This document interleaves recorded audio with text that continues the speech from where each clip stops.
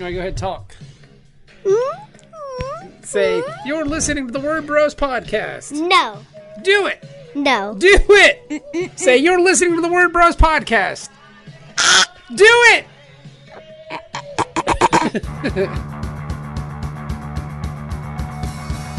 You're listening to the Word Bros podcast. TheWordBros.com.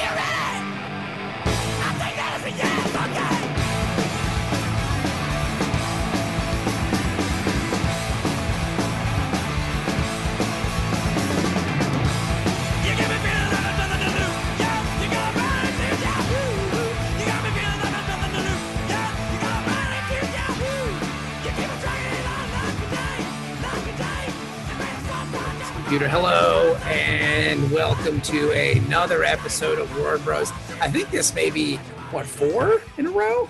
4 or 5? We're doing good. We're doing because we had our COVID episode. We had Jason McNamara. We had, what's that other one? Who did we do in between Joe, who we're doing today, and Mario Candelaria, and now Joe. So that's a lot of Word Bros. And we're putting Word Bros in your ears. We're sorry about that.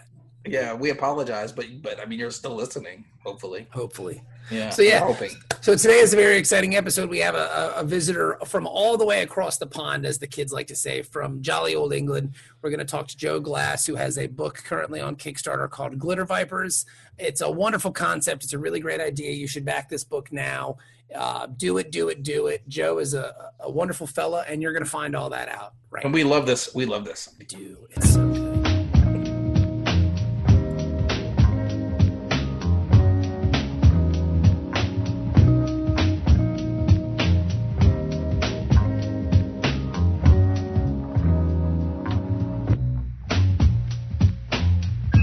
On my vibe. I mean, there are things that will have. The sun will come up in the morning, it will go down in the evening, and Kevin Cuff will be late for stuff. At least 2 minutes, at least. At least.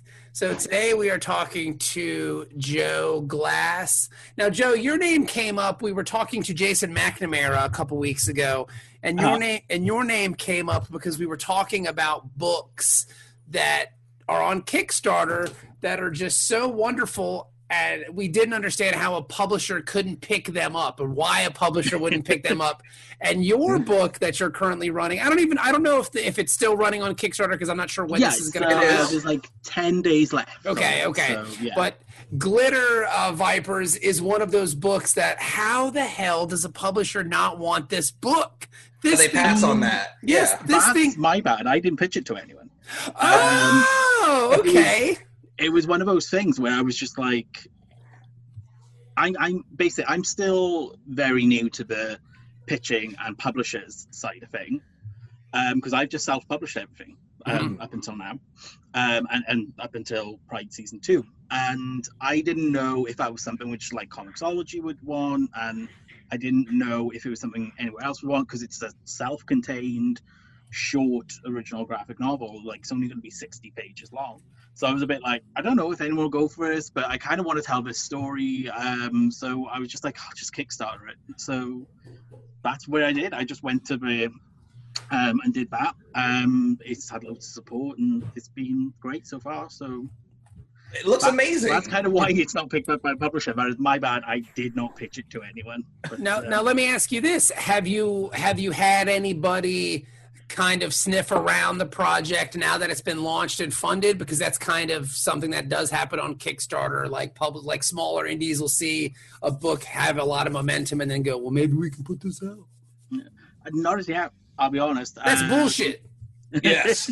Yes, I'm with you. I'm inclined to agree. I mean, like, I would love to get this book out to more people in a bigger way, and like have someone help out and everything. But at the moment it looks like it's just going to be self-published. There'll probably only be, we're looking at the moment of doing like 1,000 copy print run. That's cool. So like I'll have plenty, and there's been a few stores who've backed it. Like I created a store tier for people to get like multiple copies at a reasonable unit cost, so that they can get it for their store and potentially help spread the work around a bit more to people who maybe don't check out Kickstarter, etc. And like that's been taken up by a few people. So like hopefully like it'll spread and everything, but certainly like in terms of publishers who could have possibly got us into like loath as I am to think of it, Diamond or something like that. Nothing, not a sniff. So Interesting. So far, I mean, like I've got 10 days left. Who knows? Yeah. Well, tell us, tell the listening audience and Kevin and I what this book is about. Glitter Vipers. It's such a wonderful concept. Like I'm so in love with this whole. We idea. love this premise. Yeah, Yes. I do. I love it. Tell everybody it's what so this book is it's about. like one of those things where like people hear the name and they just immediately sold from the name, and I'm just like, oh, I'm glad I got one right, I guess.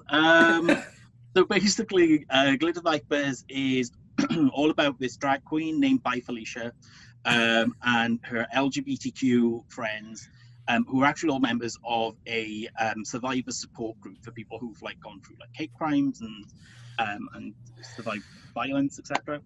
And they kind of get this point in their discussion where they're just like, you know what, I'm angry and I'm allowed to be angry, and they want to do something about it more than just be like, let's just talk about our feelings or let's talk about our community and what we can do to improve laws or whatever like that. All those things are important, but there's also like this anger, and they decide, screw it, and let's make a street gang. That's awesome. And they become like this street gang to protect the Manchester gay village here in the UK, and call themselves the Glitter Vipers. And the idea is that they just like marching around the gay village every night with sequin covered baseball bats and stuff like that, and just being like, hell no, you will not be a homophobe here, you will not enact violence against our community. We will bring that violence to you first if you try. And just sort of like have that sort of reaction to it, kind of that sort of revenge fantasy, grindhouse, glitter noir element to it all. It's Death Wish for drag queens. Yeah, and it's kind of awesome. It's perfect. Like it's perfect. It's so good. It was like I didn't want it to be. It's serious topics, like talking about violence to communities and systemic issues and things like that. But also, I didn't want to treat it too seriously. I wanted it to be kind of fun and kind of cathartic in a way, but at the same time, I don't want to make fun of anything. Yes, so right. I wanted to have this fun way of telling this kind of story, but not make fun of it, because, like I say, it is a very important topic, and I think that is something which, when we're talking about things like the problems we see today, particularly systemic faults and systemic problems affecting minority identities, we very rarely discuss the aspect of anger. And we also, when it does come up, we almost want to treat it like they shouldn't be angry, but that's a bad thing to be. And it's just like, no, they have every right to be angry. So it's kind of looking at that anger and like how it's almost been taken away from minority identities. Like they've almost been taught that you don't have the right to be angry because then you're lowering yourself, etc. When it's just like, when these things happen to you, you have absolutely every right to be angry. So yeah, it's kind of exploring those things, but just also trying to be fun about it. So yeah, I'll have a drag queen lead the group with a jaunty name like Bi Felicia. That's what I was gonna say. Like that's awesome. It's so good. Like you don't understand how wonderful this concept is, and it's not like one of those things where it's like, oh man, I wish I would have thought of that, because I couldn't have. As like a straight cis white male, I could not have come up with this book and given it the real voice and kind of I guess experience that it would need. But when you see something and you're just like, God, this is so wonderful, and it's just, I think the only reason why we really wanted to have you on was just so we could gush at you about how awesome your idea is, because it's perfect. Like it's such a good book, and I understand what you're saying about the anger, because you see it now with like the Black Lives Matter movement, where your asshole friends on Facebook who you went to high school with will go, well, why do they have to destroy the auto parts store? It's because they're fucking pissed off, and they've been pissed, and they've been pissed off for 400 years, deservedly so. And they'll say something like Blue Lives Matter, which makes you pissed off, because you get because you're in the know, and like some people aren't, and then you're like, why are you saying that like that? And they're like, I don't understand why me saying that like means something. Like it means something because like it's like all houses matter. Oh well, let's talk about the house that's on fire. That's the one that should matter right now. What about my house? it's weird because the book is very timely, and everyone could obviously argue, like, when a book is getting released at that sort of timely situation where the content speaks very much to something which is happening right now, kind of thing, that sounds like a positive, but it isn't something we aim for. Like, I did not want anything like everything which is going on right now to happen. Like, to see the things which led to that Black Lives Matter protests, like that was horrifying. And like, but to be honest, we actually delayed the project. The initial plan was to launch it in Pride Month and be like, oh, this is a comic project for Pride Month, which you can back and support. And then obviously everything started, and those awful things like the George Floyd murder sort of became world news. And it was just one of those things where, like, we can't launch now, not in a sense of like, oh, we'll not get attention, but like, it's not the right time. This is not something we should look like we're taking advantage of. And also, like, there are more important things which need to be talked about and sort of raised up right now. So like, my Kickstarter can wait, kind of thing. So in the end, that's why, like, we released for basically like the last week of Pride Month, so we could still technically say launch for Pride Month. Yeah. But then in talking about it and in launching it, it was then sort of realizing and seeing obviously the Black Lives Matter protests, which became a global phenomenon at that point. It was like, you know what, this book does actually kind of speak to that. Like, not in the sense that the book is about Black Lives Matter or anything like that, but it's about that thing of being a minority identity and that justified anger, that righteous anger, which you can get when the system has been built to work against you. Exactly. So long. Right.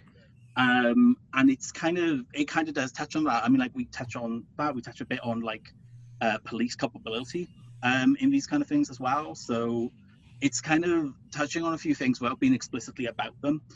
Because as much as you say, like, you're coming from a white cisgender straight point of view, I'm still a white cisgender male guy myself, so I can't talk from Black Lives Matter kind of point of view or anything, you know. But I would say that it's sort of come out, or rather it's kickstarting at a time where I think there is that sort of cross-section of relatability to what is going on in our world right now, which was not expected, not entirely desired, because, like, obviously no one wants these awful things to be happening, but at the same time, I think maybe worked in our favor a little bit, in the sense of people were very much talking about these problems, which is awesome, and people should have been talking about them for a long time, and this is just another element which sort of ties into it, and yet at the same time, like I say, trying to tell it in a fun, entertaining way, which isn't all grim and dour and oh my god, woe is me kind of thing, but also trying to handle it all sensitively. So like, the book's going to come with content warnings on the front, because obviously it is going to deal with triggering situations and topics, so we're going to sort of try and be as aware and sensitive to that kind of stuff as possible. That's awesome. Right. Now, let me ask you this question. How was the launching of a Kickstarter in the middle of a global pandemic? How did you handle that one? Because you've really kind of picked a time for this. Oh, yeah. Or Apocalypse 2020, as we know. Oh, I know. Right? It's so apocalypse. Like, the thing with it, as well as like our plan being launch in Pride Month, the initial plan was to launch in March, and then the pandemic started and lockdowns began, and we were like, oh god, and I was like, I am not launching a Kickstarter right now. I do not know how that will happen. And then I started seeing more and more people and some friends of mine launching Kickstarter projects, and they were doing not just all right, but actually pretty great. So it was a bit like, oh, okay, maybe it's going to be safe to do it. So we sort of went to our Pride Month plan, and that sort of going the way it did. But it was still a case of all the way leading up to it, no matter how many pages we got ready, no matter how much we got that logo to look sparkly and awesome. It looks great. It does. It looks great. Like, that is all Spire Eaton, who did an absolute tremendous job. But yeah, as well as all those things getting ready for it, it was still a case of like, until we launched and started seeing the support, I was freaking out. Like, the idea of launching a Kickstarter right now in the middle of all this, I was just like, I don't know how this is going to go. You just feel like a shitheel, right? Like you feel like, dude, people are worried about their jobs and how they're going to make rent, and here I am, hey man, back my Kickstarter. Yeah, it's like, and it was just one of those things where I was just kind of very nervous and and I think anyone who's launching a Kickstarter right now probably feels so, particularly seen as this one was launching with a fairly high goal compared to other comic projects which were launching at the time. Mm-hmm. So like I saw a few, I think like the highest one I'd seen before I launched was like £2,500, mm-hmm.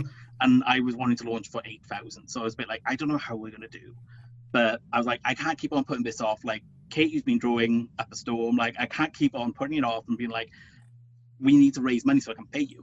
Yeah, exactly. Like, yeah, so we just got to that stage and I launched it, and then to see the outpouring of support that it got, and to see like this is my 7th Kickstarter project now.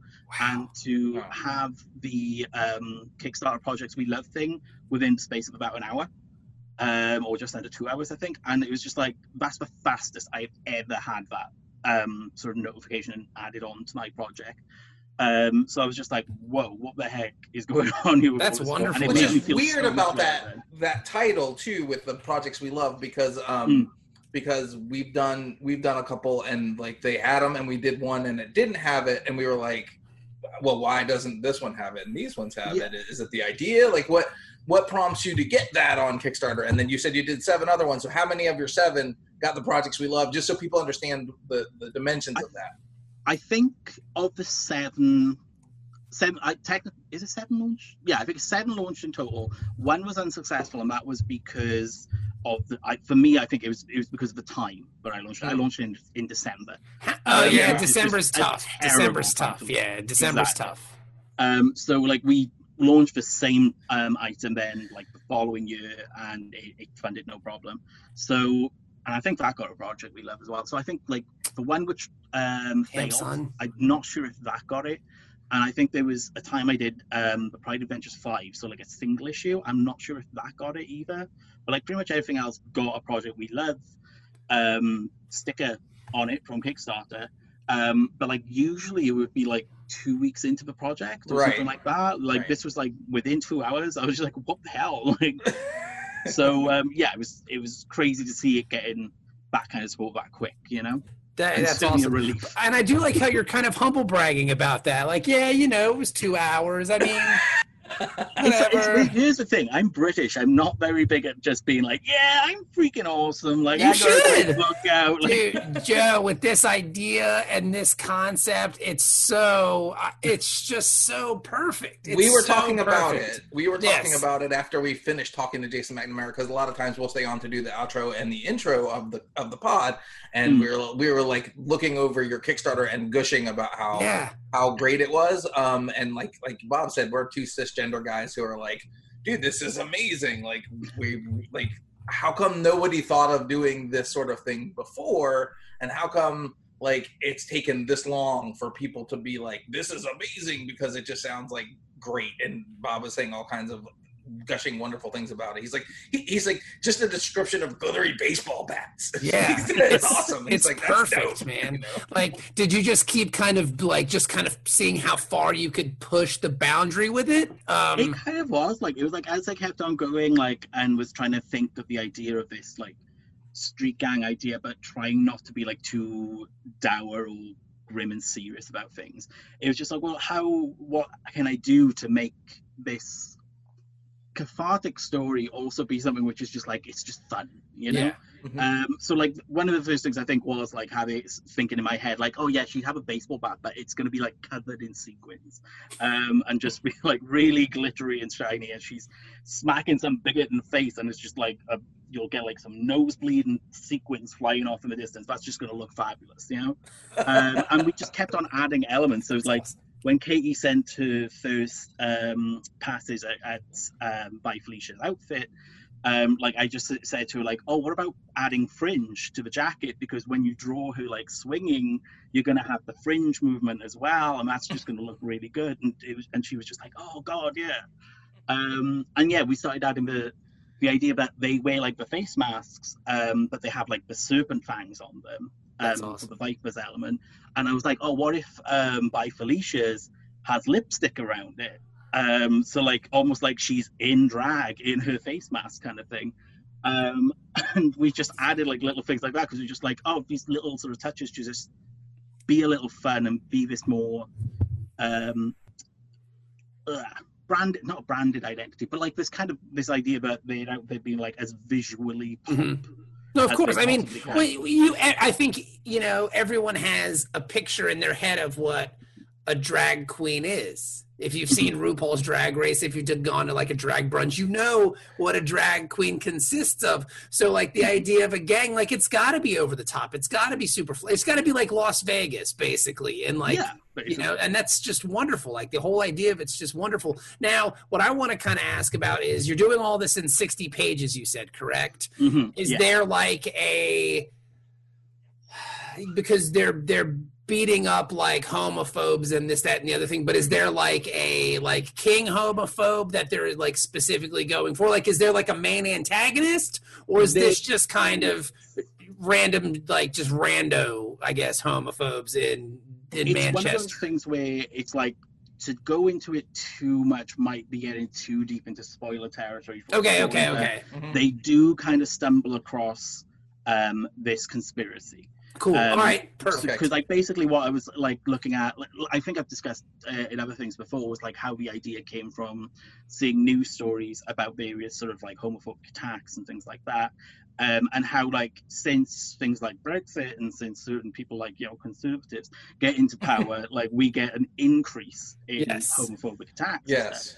And then I was just like, well, what if there was someone behind that? What if there was like this reason for the increase beyond? You have a Tory government who make homophobes feel like they can come out of the shadows. What if it was actually someone like pulling strings a little bit? So we kind of have a character who is hinted at very early on, who might have some connection to the things which happened to the gang before they formed the gang. So that makes it even better because most exploitation films, whether it's blaxploitation or whatever, has the man behind the scenes pulling the string. So the fact that you're even kind of referencing that kind of just digs deeper into that grindhouse vibe of it. Also, it feels very culturally relevant because like here in the US we had 8 years of Obama where everything, like I felt like everything was pretty awesome. I was like, oh, we're getting places as a country. And then you get Trump and then you go, what the fuck just happened to my country? Like I thought everything was getting better, and then you go, no, secretly it was all worse, and you just never knew. And I was like, that was awful. Like, it's awful. Like to come to that realization after you think things are actually getting better. That's real. And it was, for me, that was kind of important why I had to have the events which take place happen in and around the Manchester gay village in the UK. I don't know how familiar you guys are with it, but like in Manchester in the UK, there's Canal Street, which is like this incredibly, it's like a gay ghetto almost, in that like it's loads of gay venues all together on one street. And you'll be like in the middle of the night, you'll have drag queens coming up, walking up and down the street, like sort of getting people to come into their night on their various pubs kind of thing. So it was kind of important to me that this centered around that area, to have this idea of like even our places we're meant to be safe aren't feeling that safe anymore.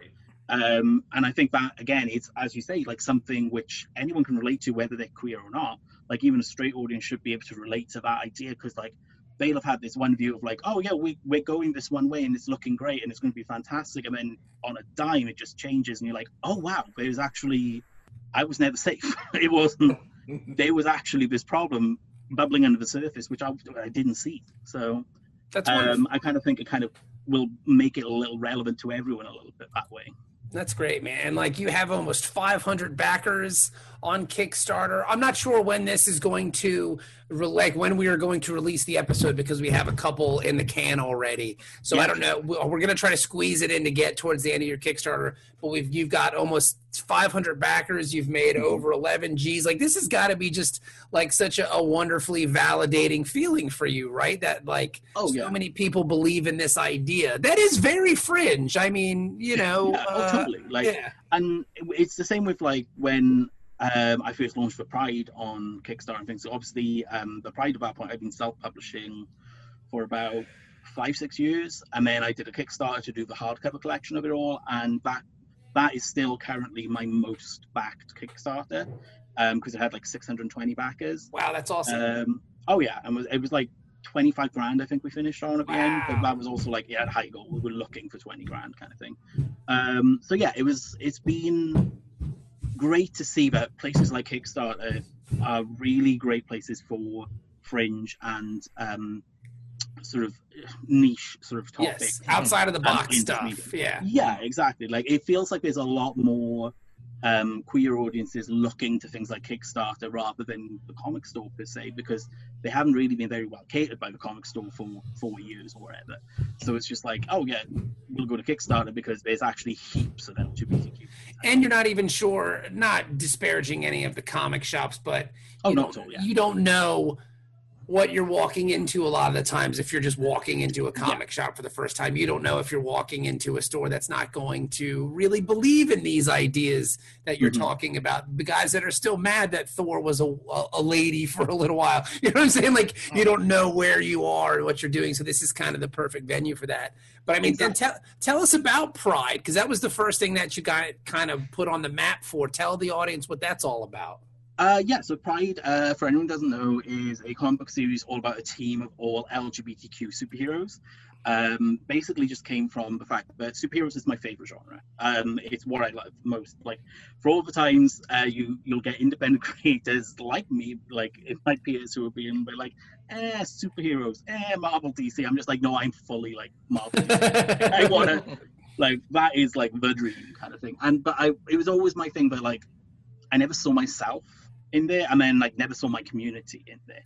Like, you would get your metaphors and your analogs and things like that. I mean, like X-Men was my book, was the one I absolutely loved and grew up on.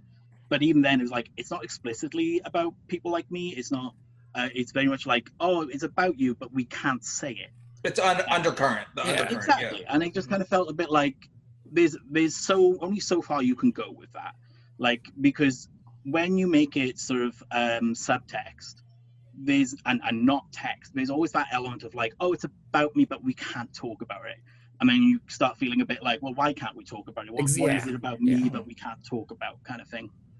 So the Pride came about from just wanting to do superhero stories because I love them so much. I'm just being like, I also kind of want to see myself and see my friends and stuff like that in the heroes and the characters. And I did it, and I kind of thought, like, no one's going to like it. It's going to be just for me, kind of thing.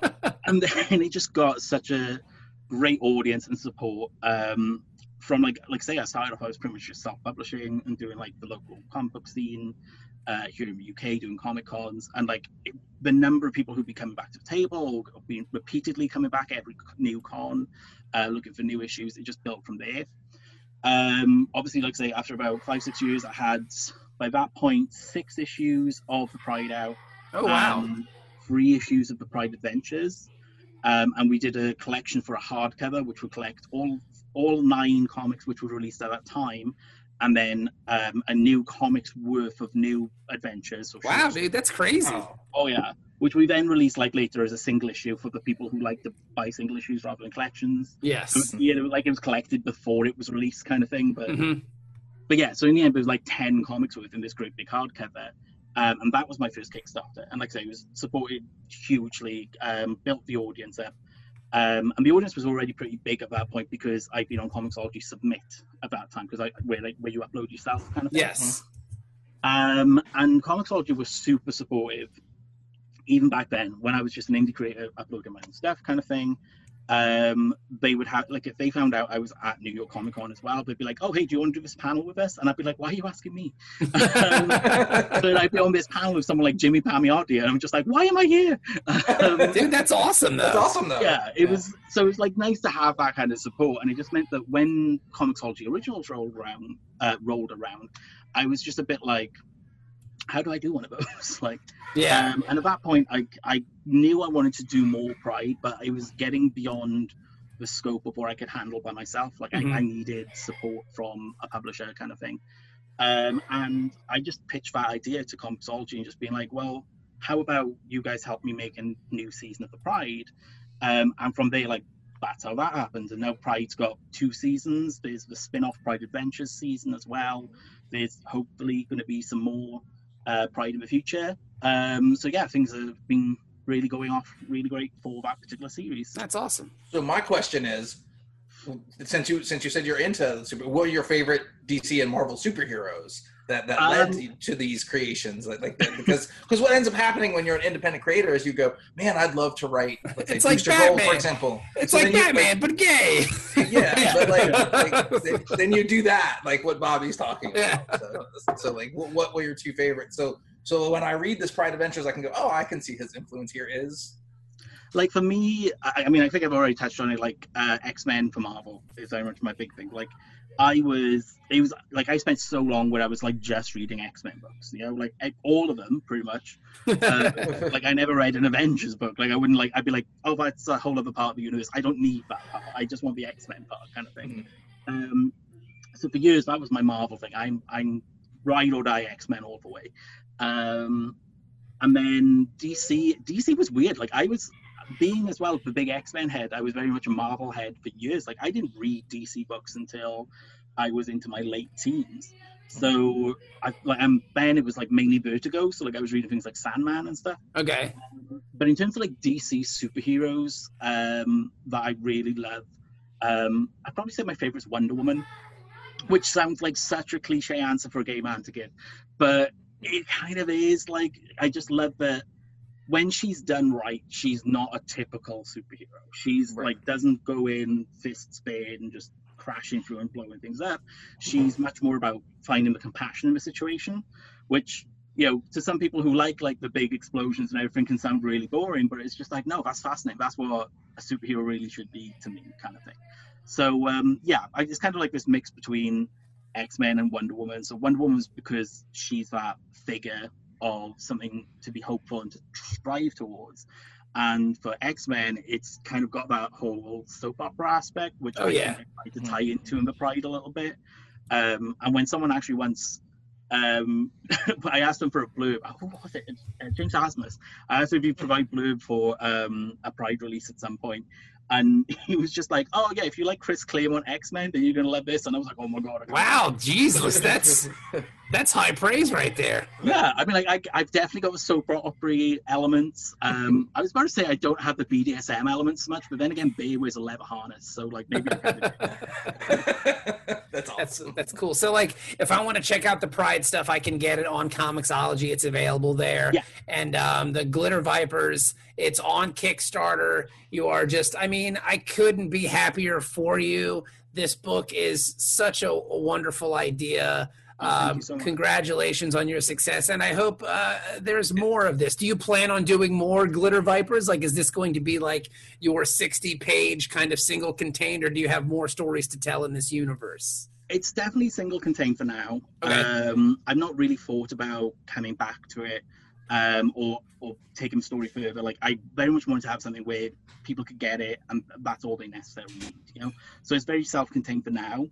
I'm not above, given particularly how much support it's had, possibly revisiting the world someday. Like, if I think I can come up with something else which really can be said with those characters in that world again, then yeah, absolutely I'll come back. Particularly if Kate wants to come back and Ted and everyone wants to come back and join in and sort of help me make it all together again. But yeah, maybe. But for now, everything's self-contained. Okay. So one thing I don't think that the general public understands that we talk about a lot is with Kickstarter, you said you were going for like an 8,000 pound goal. So is that the cost of your comic? Because like people, I think the general public, what they don't get is when they see a large goal on a Kickstarter, they instantly go, oh, this person's trying to make like loot off of their comic, which isn't hardly ever the case. I'm not making a penny off that. Right. So I mean, 8,000. When we get that £8,000, that's going in my bank account and immediately leaving, distributing to your fellow co-creators and collaborators. Exactly. Like I may sit on it for a day just to be like, oh, my bank account looks so nice right now. You're strictly the middleman. You're the middleman.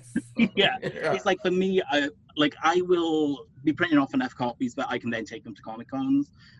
So like for me, like that's how I'll try and make some personal money for myself from sales on my Comic Con table, you know? Okay. I feel you. We're very much in the same boat. We're in the same boat. Yeah, that's the reason why I bring it up is because people say things all the time like they don't realize that. So, like I get it all the time. Like people go, like it happens. Like I work a day job as well, and be like, "Oh, you must be rolling it. You're gonna have a really good night out on that." And I'm just like, "No, that's not mine. Like that money is going straight to an artist, colorist, letterer, like everyone. You have printers, to print the book, and that's why that's the thing that I try and bring to people's attention is like, that looks like a lot, but when you think about everybody that has to get paid on a project, and as a writer yourself, you're not paying yourself. Then it's not really as much as you think it is. And it's likewise now with like say we've hit target and we've still got like 10 days or whatever to go at this time speaking kind of thing, but. If we end, if I bizarrely ended on double that amount, I'm not going to be like, all right, but I'm going to keep the other $8,000 now. It's going to be like, I'll be giving everyone a raise. Like I'll be like, I'll pay them double their page rate or something. Or you better start coming up with a second idea for this story. As well. Or like keep a little nest maybe for the second idea. It's not going to be like, oh, I'm going to buy myself a new computer or something like that. Or I was supposed to say I go to Disney World, but right now definitely not going to Disney World. I'm sure there's cheap flights, my friend. You probably couldn't get. They probably wouldn't let you. Well, no, because the EU has. But you guys aren't really in the EU anymore. So many. We're allowed to go to France. We're allowed to go to France. That's nice. Go to Disneyland Paris, but that's still a thing. I didn't even know that was still open. Oh yeah. Interesting. That's because we're dirty Americans, Bobby. Nobody wants us. Anywhere. I know. Nobody wants us anymore. we're awful. Well, but you know what? We've earned that. We've earned it. Right? Yes. Well, dude, congratulations on your success. Again, it's such a wonderful idea. Check out the Pride stuff on Comixology. Search Glitter Vipers on Kickstarter. And again, congratulations. And where can we find you on social media and such things? Yeah, on Twitter, I'm at Joseph Glass because someone beat me to Joe Glass. Bastards. I know, right? And then, what was it? So Twitter, I'm Joseph Glass. Instagram, I'm at Joe Glass, all one word. And I've also got a website, which is www.joeglasscomics.co.uk. All right. Well, congratulations on your success, my friend. In case Bobby didn't ask you yet before you leave, what's your favorite? What's your favorite football team in the Premier League? Not to be like that guy, but like I'm a stereotypical gay man. I do not watch football. Soccer. No. It's football. I watch football. I don't watch soccer. I watch football. I'm a football guy. That's the joke here. And Bobby loves Man City, so I don't watch football either. So I don't watch any sports. When I wasn't out of the closet, I was probably a Manchester United fan. he likes Man City, that's why. So well, no, that's totally fine and understandable. I probably only like Man United because there are a few cute boys on there. There was, they had all the cute boys back in the day. Well, that's awesome. Congratulations on your success, Joe. Thank you so much. Wonderful, wonderful, wonderful. Thank you for coming and talking to us, Joe. It's amazing. Yeah, no worries. Thanks for inviting me.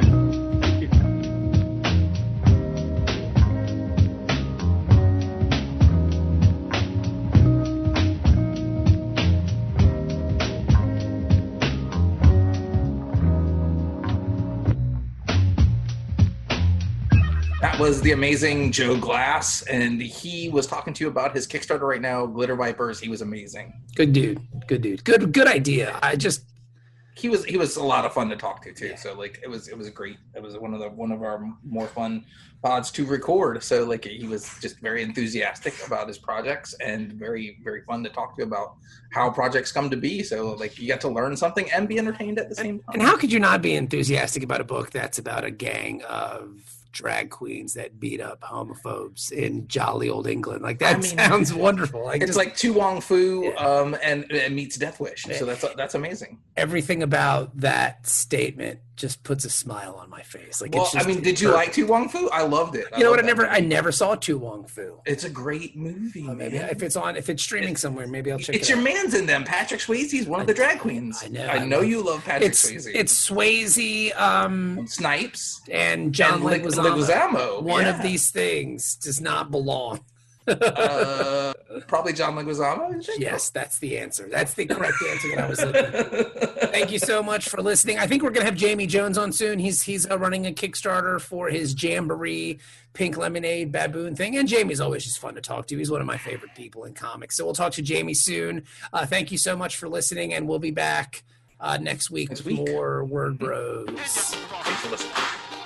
You're listening to the Word Bros podcast, thewordbros.com.